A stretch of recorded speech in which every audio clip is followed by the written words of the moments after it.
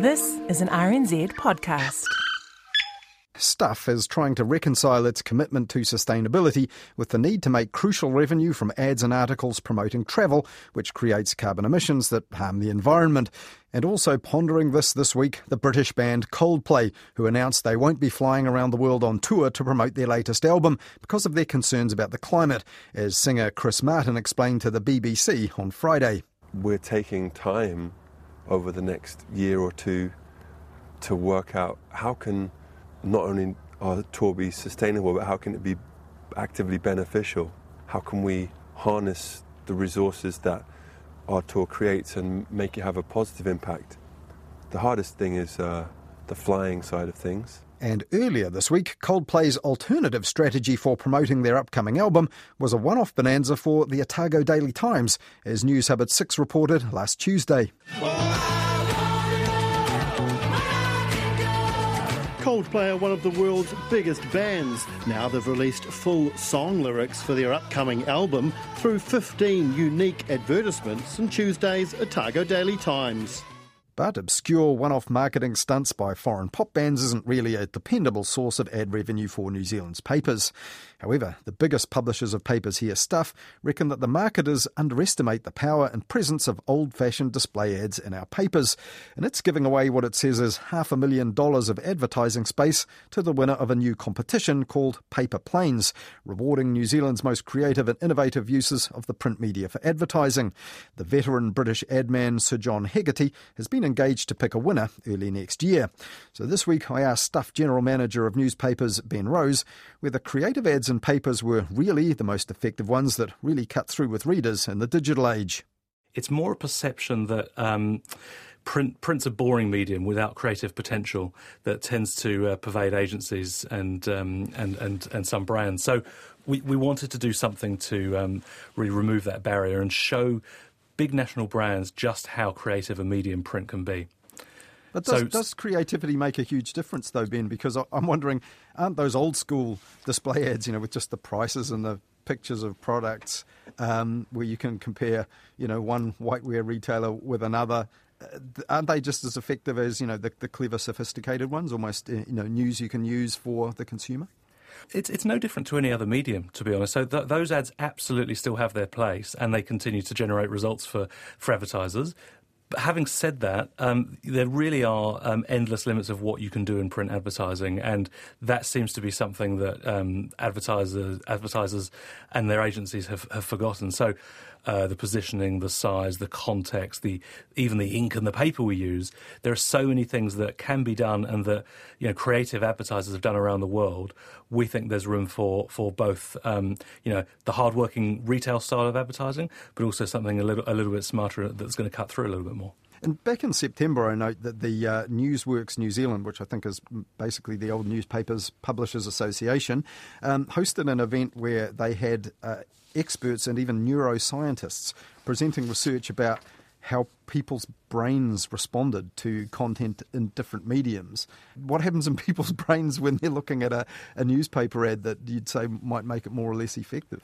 They used brain imaging technology on 120 New Zealanders. The objective was to work out whether or not the hunch that biased people like me have that newspapers provide a really high level of engagement, whether or not that hunch was true. So they took 120 people, different ages, ethnic backgrounds, like a representative mix of New Zealanders, to measure how their brains actually responded in real time when they were watching TV and when they were reading a newspaper. Does this involve a bit of sort of electrodes stuck on the skulls of your? There were lots of electrodes. Yeah, there were lots of electrodes. But really, it was to put some data around the results and see how much do they pay attention and how much of the content do they actually remember, because really, as an advertiser, that's what you care about.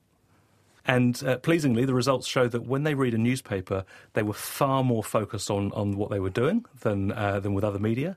And they had much higher levels of intensity, emotional intensity, when reading both the stories but also looking at the advertising than when they were watching TV. So that we thought was really interesting, because it actually put some science and some data around the fact that newspapers are a really powerful medium that capture people's attention and that they believe in.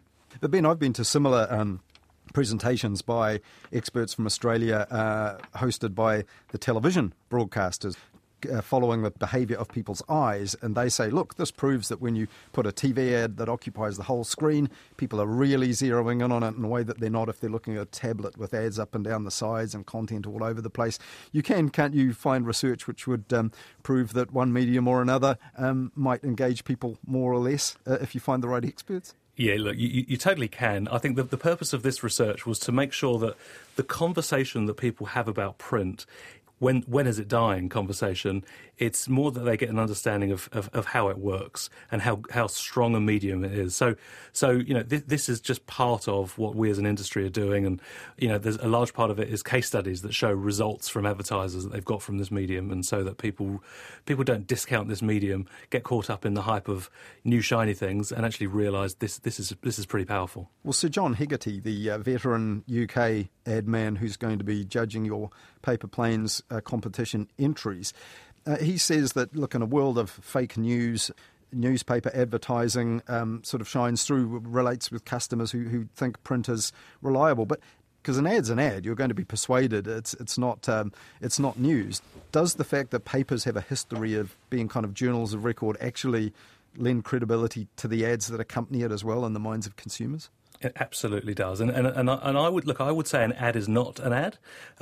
If I compare, a banner that flashes past me on my newsfeed on social media versus an ad that appears in a publication that I've grown up with, and my parents grew up with, and their grandparents grew up with, and that set the agenda in my town and my city, I think they're quite different propositions. Oh, so, surely, but you're just giving the space to the ad. It's some agency, some creative person who's designing it, and the space would be blank if it's not there. It's not created by your papers. No, but if you've chosen to purchase the Nelson Mail, you've chosen to pay money for your local paper, and you've chosen to read it because you trust the content and you want to hear what's happening in your area, and that, I think the fact that the ad is in there means that you trust it more. But now, because of the research that we've done, Newsworks as an example, we can demonstrate that that's the case.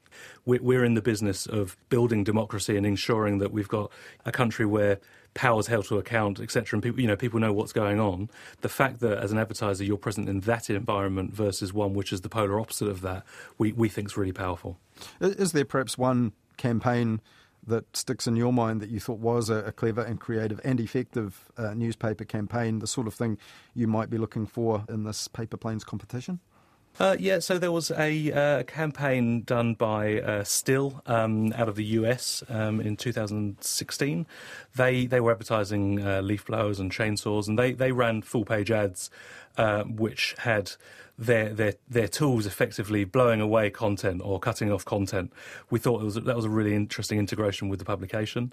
There was another one in Japan a few years ago where, to raise awareness of recycling, they actually implanted seeds into the paper so that readers could cut the paper up and plant it and create greenery in their homes. So, umpteen examples in addition to those, but those are two pretty cool ones that stood out. And in terms of cutting through, one that did this past week was the British band Coldplay, taking out, I think, 15 separate ads. That didn't come to you and your company. It went to the Otago Daily Times. But would you say that's an example, albeit perhaps a left field one, of a creative use of print advertising that got noticed?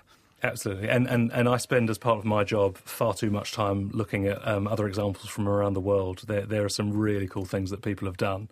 So, I thought that was a pretty cool example, and there are lots more out there. Stuff's General Manager of Newspapers, Ben Rose, and businesses and advertisers have until the 13th of December to submit their best print campaigns and advertisements to be judged by Sir John Hegarty for the Paper Planes Awards.